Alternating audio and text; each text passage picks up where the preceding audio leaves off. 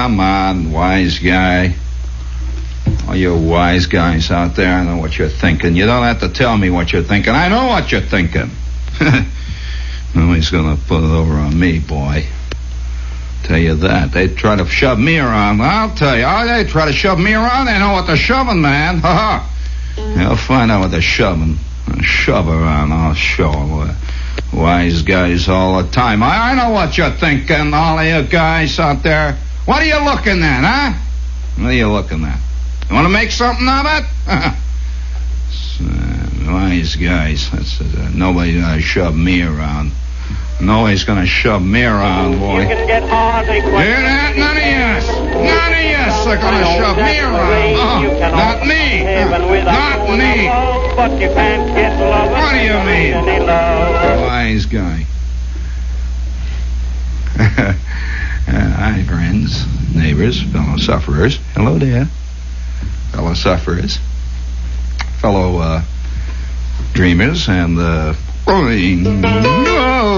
no, it's not going to be one of those nights. Now, you just stick around there. I've noticed that the further right you get in the wing department, the further right you get, the more you hate guitars.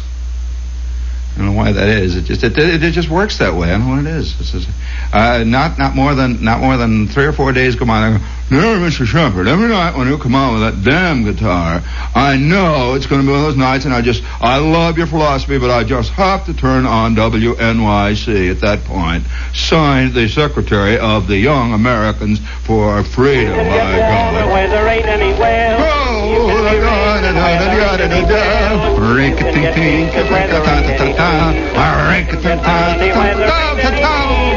All together, gang. Where there ain't any pain. You can get sunshine always after the rain. You can also find heaven without going above. But you can't get love when there ain't any love. Oh, no. Don't tell me there ain't any love, man.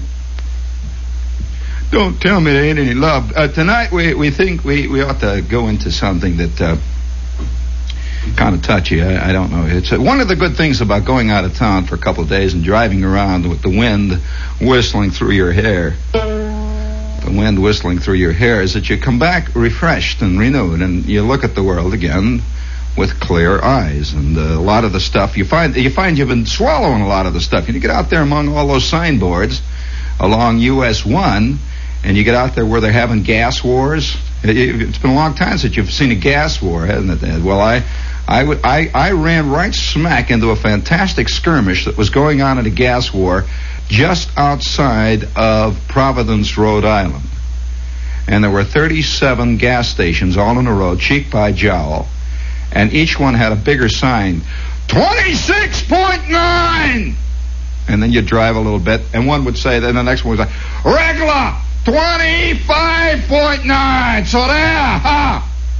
And then you drive another 17 feet and would say, 24.7, last chance, the lowest anywhere on US 1 at Providence.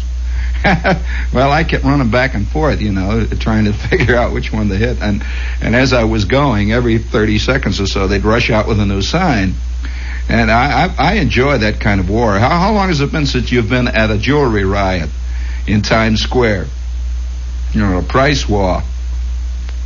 And the one that has a big sign on the window that says, public sale, everything must go. And then a little bit way down at the bottom, little tiny letters, by order of, and you think it's the sheriff, just by order of the manager. And what's he been doing? He's been eating out a lot of guys. All right, you guys, we gotta clean all these shelves off by Saturday.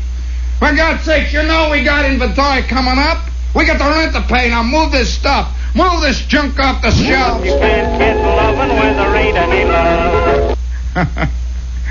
How are you, Dad? Well, tonight I suspect that what we ought to do, Edward, since you're with us tonight all the way, how about our semi-monthly opus entitled Unconscious Humor? I'm sure that each one of our lives is rife.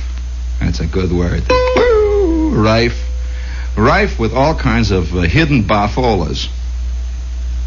And the hidden yak always comes to the surface like a small piece of driftwood or a bit of flotsam or jetsam when we least expect it. And usually when we're taking ourselves the most serious. The more seriously you take yourself, the more prone you are to have all kinds of, all kinds of little things floating around in that soft, easy, placid sea of life that shouldn't be floating there, like beer cans and stuff. Like speaking of beer cans, speaking of, again, unconscious humor, have you seen this new commercial? And I must say, their commercials have been very good lately. Apparently, several of the beer companies have cleaned house. They've chased that whole crowd out, that wears the little gold wedgies and the little tight pants, and they giggle, and all the men have that big the big wave in the front and that cute boyish look, and all the girls have that cute boyish look, and they've chased that whole crowd out now, and now they've got another crowd. There's a bunch of guys at the bowling alley and stuff. See, they're going in a different direction entirely. The next one, I suspect, I would love to see a commercial done entirely in grunts. Where the camera opens as dark, so you hear thump and crash, and you're seeing in semi-darkness in the kitchen an enormous fist fight between two uncles, and you don't even really know it. Crash, pop.